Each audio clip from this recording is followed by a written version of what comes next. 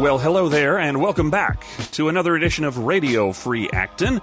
My name is Mark Vandermoss, and it is my pleasure to welcome you to the podcast of the Acton Institute for the Study of Religion and Liberty. Always good to do so, and always good as well to remind you to check out our Acton Institute Power Blog for a daily dose of news, commentary, and information from an Acton perspective. You can do so by bookmarking blog.acton.org.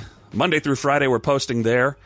Occasionally, even on the weekends, if we're feeling ambitious. So do check it out. A lot of good stuff there at the Acton Institute Power Blog. But the Power Blog, of course, is not the only place where we have good stuff at the Acton Institute. Right now, another page packed with good stuff on our website is our events page, acton.org/events. You're going to want to bookmark that site. There's tons of stuff coming up for the first quarter of 2015. And I want to run over a couple of these events that are coming up today to give you a heads up that these things are going to be happening. You're going to want to register and get down here to the Acton building to take in some of these events. Lots of great things open to the public here at the Acton building. Of course, the Power Blog isn't the only place where we have good stuff at the Acton Institute. We also have a jam-packed calendar right now of events coming up, and I want to point you to acton.org/events to highlight some of those. We've got some great lectures and films coming up. Acton Lecture Series is going to be continuing, of course. Gene Edward Veith, who is Provost and Professor of Literature at Patrick Henry College. He's going to be here talking about the actual Protestant ethic and the spirit of capitalism. His lecture takes place on February 26th at 11:30 a.m. The doors will open. Lunch is provided for that. Most of our events are priced at $15, regular price $10 for students, and include lunch. So a great deal and a great lecture with Gene Veith on February 26th. We also have Os Guinness coming to town, and anyone who knows Os Guinness knows he's been a long-time speaker, prominent social critic, written tons of books. His latest book is entitled Renaissance, The Power of the Gospel, However Dark the Times, and he will be here on April 9th at 6:30 p.m. That's when doors open here at the Acton building, so I'd encourage you to check that out, April 9th, acton.org/events. We also have George Weigel coming in. George Weigel, of course, papal biographer of John Paul II and a prominent Catholic public intellectual. He's going to be talking about Pope Francis and the modern papacy, continuity and change. His lecture will be, again, this is an afternoon lecture, 11:30 in the morning, doors open on May 6th of 2015. George Weigel will be here, and that should be a very, very interesting lecture as well. Lots of great events that I'm not going to have time to mention on our calendar page. Please do check it out, acton.org/events. Get registered for some of these things because they're great opportunities for intellectual engagement and enrichment that we offer here at the Acton Institute. We'd love to see you here at the Acton building.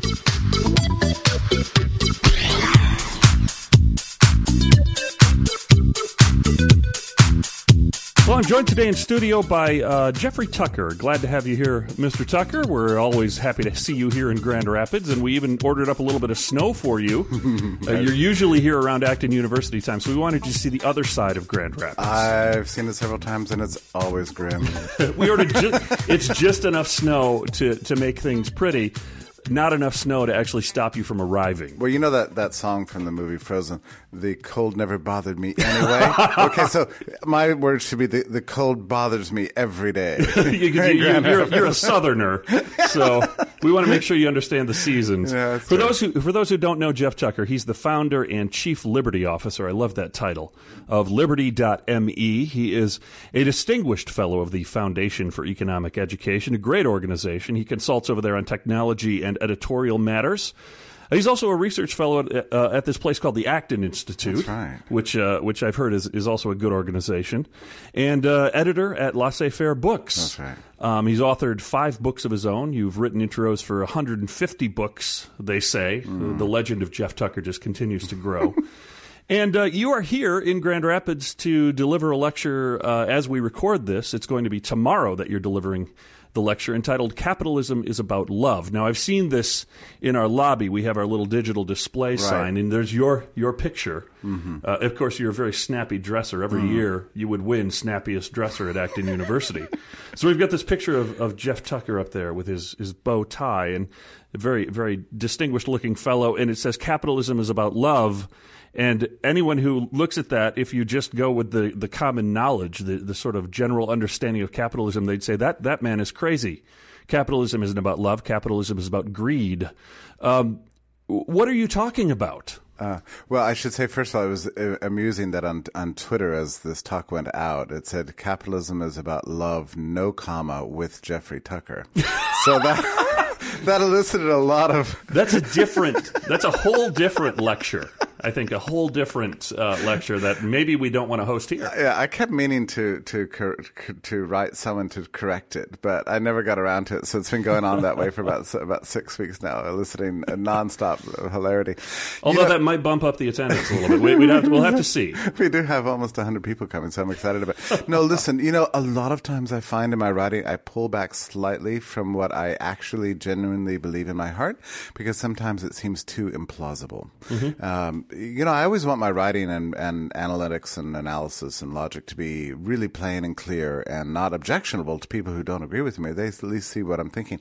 But when we get into this realm of love, I'm really tapping into something that I feel very strongly about, but I've been reluctant to write about for years because it does sound a little bit crazy. But the more I thought about it, the more I think it's absolutely true. People have radically mischaracterized the nature of commercial society and capitalism in particular. I think really at the root of the capitalistic experience is a form of love, actually three of C.S. Lewis's four kinds of loves.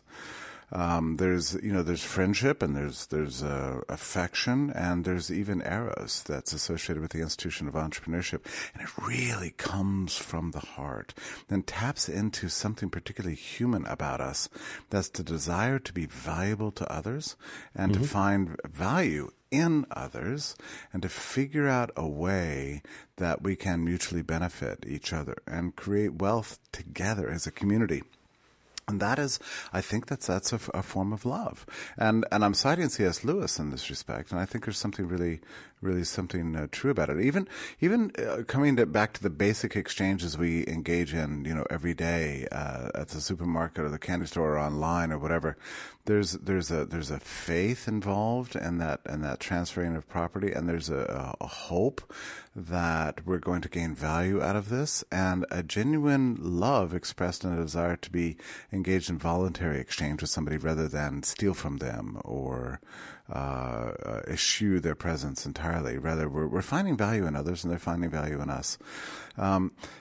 And that also is the basis of many of our friendships, I think. And friendship is another form of love. You and I are friends, and one of the reasons we're friends is because we work together at Acton. Our professional relationship has led to a kind of an enhanced way of us associating with each other that goes beyond just mere exchange. We influence each other. We become very important to each other. And capitalism makes that important, that makes that critical in our lives. Another form of love that I'll be talking about is one that I'm particularly interested in, is the relationship between entrepreneurship and eros, which is what most people mean when they talk about falling in love. Sure. Yeah. And so this is what's interesting to me. And anyone who's ever been in love, and it doesn't happen to everybody, and it doesn't happen very often in life when it really truly happens. So when it does, you know it. And the reason you know it is because you see new things, and the world becomes kind of fresh and alive to you in a way that it wasn't previously. And you imagine new possibilities for yourself and for others. Like the physical world hasn't changed in any sense, but the imagination begins to conjure up a kind of a different world in your head. Everything just takes on a new cast, Sure. And sometimes it's so special that you can't sleep, Yes. And that's when you're truly in love. Well, if you have ever gone through an experience of entrepreneurship, entrepreneurship or talk to an entrepreneur, the way they describe it is almost identical. They imagine some kind of value, some sort of product or some sort of service that could exist that would bring new forms of happiness to the world and improve the world that's not around right now, but that they themselves could make come into being. And there's an element of eros there. There's an imagination at work and a drive that's like penetrates your heart and even your soul that says, I have to do this. It's like you've been given a mission. And I think it very much parallels that sense of being in love. Entrepreneurs have this about them, and I think it's an indication of a kind of a divine spark in the human mind. Animals don't experience this. I mean, it's something that's particularly human, and I think it samples the kind of love that God has for us, really, and we're made in His image, and we've been given that capacity to love in that way, and therefore the capacity to imagine things that aren't yet built and to see potential that's not yet realized. I'm going on too long, but anyway, I think I'd never heard of anybody talk about capitalism this way, and I'd like to be the first and persuade everybody, because I truly believe it. I did not title the lecture just to be provocative. I did it this way because I think it's true. Well, this ties into something that we've talked about. I've heard our founder here, Father Robert Sirico, I've heard him talk about this I don't think it's exactly the same way, but it's a similar way in that capitalism or the entrepreneurial impulse has to be other directed. Oh my God! Immediately, when as you were talking, I was thinking, when as an entrepreneur, you must almost immediately, when you have that moment of inspiration, that idea, you have to be thinking, I bet this could be useful for other people. It's there's got to be an element of, I could make money off of this. I could do something with this. But there's also, in order to do that, it has to be, other people might find this useful. How can I benefit other people? That is the fundamental question of every commercial enterprise and every marketing campaign. What is the benefit to others? Yes. I mean, that is the driving ethos of the whole of the capitalist spirit. I mean, it's remarkable to me that capitalism is so mischaracterized and misunderstood. Greed doesn't make money. Actually, it's benevolence that makes money. It's love for others and a desire to serve others that leads to profitability in a market setting, and you cannot separate those things. I mean, and we know this from our experience. I mean, if you know any merchants, they want to get you in their store. They want to please you. They want to serve you the food they want. If you're dissatisfied with food, they're mortified. This is even more true in a digital era. Mm-hmm. Anybody who thinks you can just go on eBay and sell a product and dump some junk on somebody and pick up the cash is going to find out otherwise very quickly. Yeah, there's these things called reviews and ratings. Oh, and they're so severe. I mean, I noticed in the digital era, anytime I buy any product online and I'm even slightly less than satisfied, I'm actually take compassion on the producer, because I'll write him or her personally and say, there was a slight problem. The size was wrong or the color was different from what you described. And, they're writing back within seconds saying, please let me fix this for you. You want your money back? Can I send you something different? Anything to avoid that negative review. Exactly. I mean, the system of accountability out there in digital media is lightning fast. If anything, I would say that digital commerce has become more intensely service oriented than even that in the physical world. It really emphasizes the checks and balances that are sort of inherent to a free exchange economy. I know, right? And so much accountability back and forth between producers and consumers. And this is what bothers me most about our public rhetoric concerning economics. There's virtually no acknowledgement of this whatsoever. And of course, I'm speaking to you the day after the State of the Union address, right? Yes. So we all feel a special sense of frustration, because the political leaders always, and it's not just Obama, they all talk about this. Anything good that happens, it came about because of policies from the administration. Oh, absolutely. Anything that bad that exists in the world can be fixed through some sort of government action. And it gets very frustrating because there's a gigantic world out there, a society that's ever emerging and evolving and struggling a way forward, flowing out of individual decisions and decentralized knowledge that's really creating a beautiful civilization. But our public rhetoric about economics just kind of ignores that completely, And it's very frustrating, actually. Politicians love to take credit for things that they haven't done or, in fact, couldn't do. The fact of the matter is that the economy, I mean, this is basic stuff for Acton folks, but the interactions of millions upon millions of individual citizens are not something that can be controlled by government. The government's job is totally different than to do that. That's right. And they don't even have access to the right sort of data. Even if they had the competence to control it, they don't have the right data and inputs that allow them to put together something like a rational machinery that could manage the world. I mean, the way society works is through decentralized decision making, all the way down to the individual's localized knowledge of time and place, which itself is very uncertain, And so we rely very heavily on institutions to guide us, and those institutions are norms and manners and religious traditions and civic rituals, but also things like prices and interest rates and all these economic institutions. These all emerge from the voluntary interactions of people. And what they do is all these institutions sort of extract that raw matter, out of the firmament of society and embed it in these kind of things that are external to us that give us signaling devices to make our way in this world. But those institutions have to emerge organically out of social evolution. They can't be imposed from the top, where you're just going to make a mess of things. Well, I'm interested. You mentioned that as we record this, last night was the State of the Union address. Everybody in the United States knows what that is, and most of us ignore it because it's intensely boring and usually doesn't reflect the reality of what is to come or what has gone by. I'm much more interested in sort of Jeffrey Tucker's State of the Union in terms of where do you think the world is going? Mm-hmm. Where do you think we're at?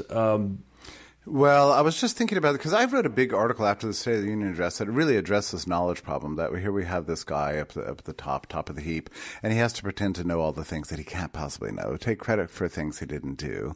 Imagine solving in things that he cannot solve, and it's all a little bit of a charade. And I just finished a piece just now on his little case about childcare, which is by itself an absurd issue that I'd love to talk about maybe some other time, but. Mm-hmm.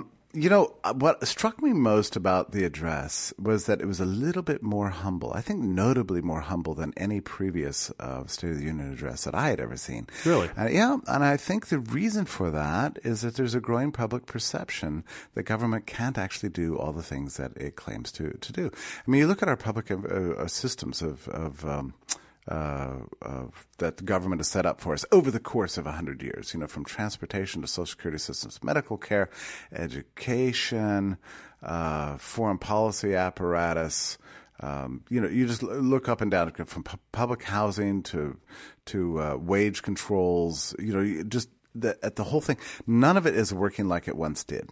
They tried to ramp it up in 2008, big fiscal stimulus, even monetary stimulus. None of it has achieved anything remotely like the promise. And I think that what's happened is that that's demoralized a lot of people who believed in these systems before. They're not working like they once did. And then we look at our lives, right? Since 2008, everything has changed for us as individuals. Yeah. We're now living on our smartphones. We're downloading apps all the time. We're checking our blood pressure through the app economy. It's clocking our runs and our sleep and helping our health and helping us keep in touch with our kids and our parents. And we're now engaged in peer-to-peer economic exchange on a global basis. National borders don't. How did this happen? How did these miracles come to be? I mean, how is it that I'm able to click a button and get a driver over to the store over here in Acton, or click another button and get a soup delivered to me, within 10 minutes?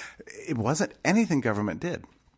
This entire gigantic world of millions and millions of apps from which people are making billions of dollars emerged not with any kind of government action, but purely spontaneously, out of this digital revolution. I mean, it's a product of the market. And so the reason I'm telling this story is when you reflect on your own lives, you begin to realize that everything beautiful and wonderful in your life comes about through the markets. And and everything that's like not so good and kind of shabby, like we don't really believe in Social Security anymore. We all go dread the driver's licenses. We don't like the TSA. The mail's always late and so on.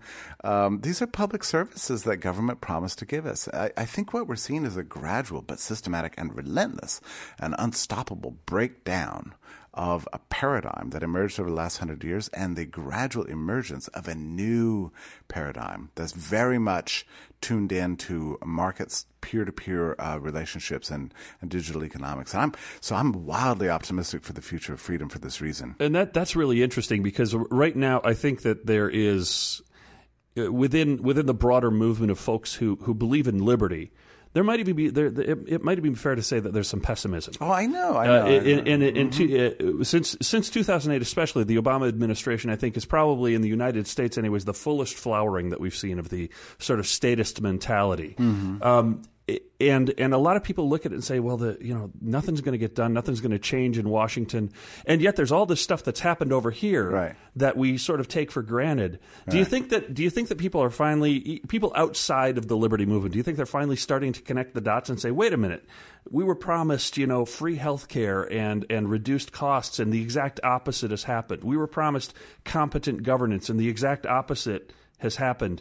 Maybe we need to start turning from this towards something else. Do you think that's actually happening? I don't think that there's a consciousness about it. What's happened is that people are trying to ignore politics, actually. It's just de Tocqueville wrote about this in the 1830s, that Americans just completely ignore politics up until about 10 days to 2 weeks before the elections, and they get all interested, and then they forget about it the day after. Yep. I think we're headed into that in the 21st century again.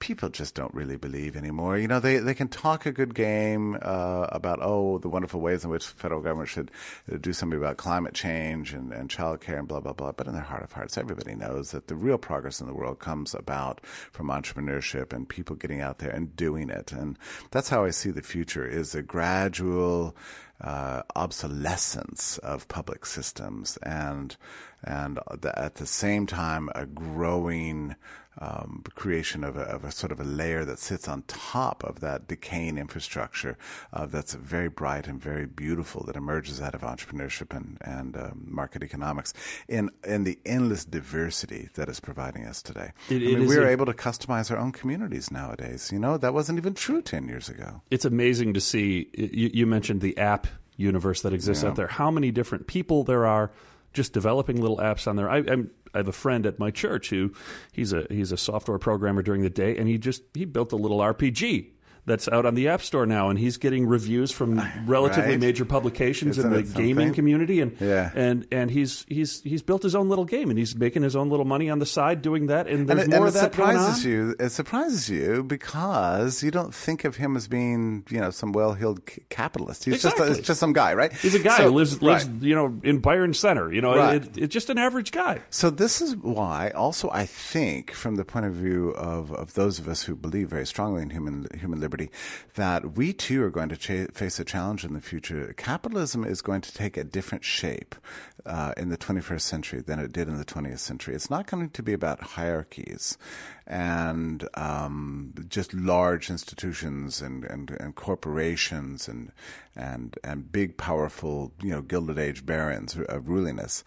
It's going to be about guys like you just described, small players who are fiddling around their laptops, making beautiful things.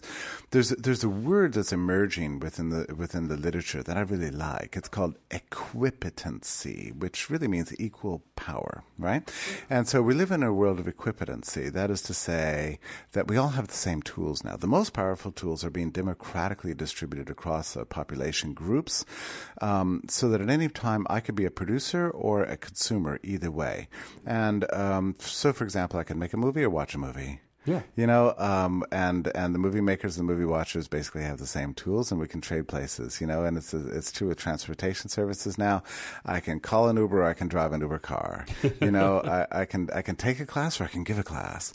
And this is very interesting that these tools are being so widely distributed, which is another feature of robust, mature capitalism, is that there's an element of egalitarianism about it. It wants the whole of humanity to participate. And digital tools like the smartphone are breaking down these barriers that have in the past have stopped opportunity. But what I'm saying is that I think this is going to change the nature of our understanding of capitalism in the future. In the 20th century, it was a big debate. Should we be ruled by large government, or should we be ruled by large corporations, right? And that was the big main debate. But in the 21st century, I think it's really going to be about, do we want to be ruled by static hierarchies of all sorts, or do we want to rule ourselves through peer-to-peer relationships? That's a different kind of debate. Interesting to see, though, that the big government and big corporations have sort of come together almost. Oh, they absolutely have. They work very tightly together. It's always been very much in the interest of large corporations to impose a regulatory structure that punishes competition. They don't like competition any more than they like government. And actually they prefer government to competition, because the government helps shut down their competition. It's a little more predictable, too. Yeah, it is. They like that kind of world. But I that's the beautiful thing about the tools that we've been given now. They tend to subvert this regulatory systems. I think about services like Airbnb, that allow, pretty much anybody to rent out a room in their home to anybody who comes along. And governments can try to police this stuff and say, oh, well, that violates zoning laws, or you don't have the right permits, and blah, blah, blah. But at some point, this stuff just becomes unenforceable. There aren't enough bureaucrats in the world to enforce all the regulations that exist right now. Whereas the P2P economy is just cutting right through them and allowing us to get together and associate. Just as I said, on the basis of equivalency and mutual benefit. There's so much more that could be said about all of this, of course. But for the sake of time, you mentioned earlier guys fiddling around on their laptops. Talk a little bit about liberty.me, which I guess I'll give you credit. It's a little bit more than a guy fiddling around on a laptop. It's a pretty full-featured site. Well, what it is, it's gigantic. I mean, you can go down and download like 200 books that I have there. I have all sorts of guides produced that are sort of do-it-yourself manuals for living a freer life. A publishing platform. It's a social platform. We've got ongoing chat. I mean, the thing just keeps me incredibly busy. It's busy 24/7 on a global basis. But what I really wanted to do was have a happy, inspiring platform for people to talk and share ideas about making the world a freer place without having to engage in constant, relentless political agitation, which I think politics leads to a kind of this And, I've seen it too much. People get involved in politics, and then they throw themselves into it, and then just get depressed, that it's this immovable force. They can't do anything about it. And then they drop out and just kind of slunk along in life and just saying there's no hope. Well, that's ridiculous. There's always hope. It's a matter of finding it. And I think the real hope is through this sort of do-it-yourself projects. You have to improve your own life. There are many ways that we can become freer, live outside the central plan. And Liberty.me is designed to be a platform to inspire people to do that and give them practical ways to go about it, whether it means homeschooling or using fancy cryptocurrencies, in your daily life to get around banking restrictions, or ways to use the best that capitalism has to offer to get, free household essentials through extreme couponing, or whatever, Yes. whatever it is, right? Yes. So that's what it's a fun site, and we try to keep it upbeat, and we have a nice culture there. Also, it's a commercial service, so that everybody who's in there pays a little bit to get in, but so everybody has skin in the game. And what it means is you don't get the flame wars you get on Twitter and Facebook and that sort of thing. So that's half the fun of Twitter and Facebook. It is. It is for everybody under the age of 20. Okay. I can't argue with you there. Liberty.me is the site. Check it out. Jeffrey Tucker will be here tomorrow at Acton, as I said, as we record, delivering a lecture entitled Capitalism is About Love. We will be posting that on on the Acton Institute Power blog as soon as we can after the lecture is over. And Jeff, it's a pleasure to have you here back in Grand Rapids. You're always welcome. And hopefully we'll see you in June at Acton University. Yes, and this time I'm going to schedule a few extra days to make sure that I give it my full attention. Last year, as you recall, was a disaster. I flew in, I flew out, but this year I'm gonna make it happen. It's always good to have you here for a few days, Jeff. Thank you so much for coming by. Thank you for having me.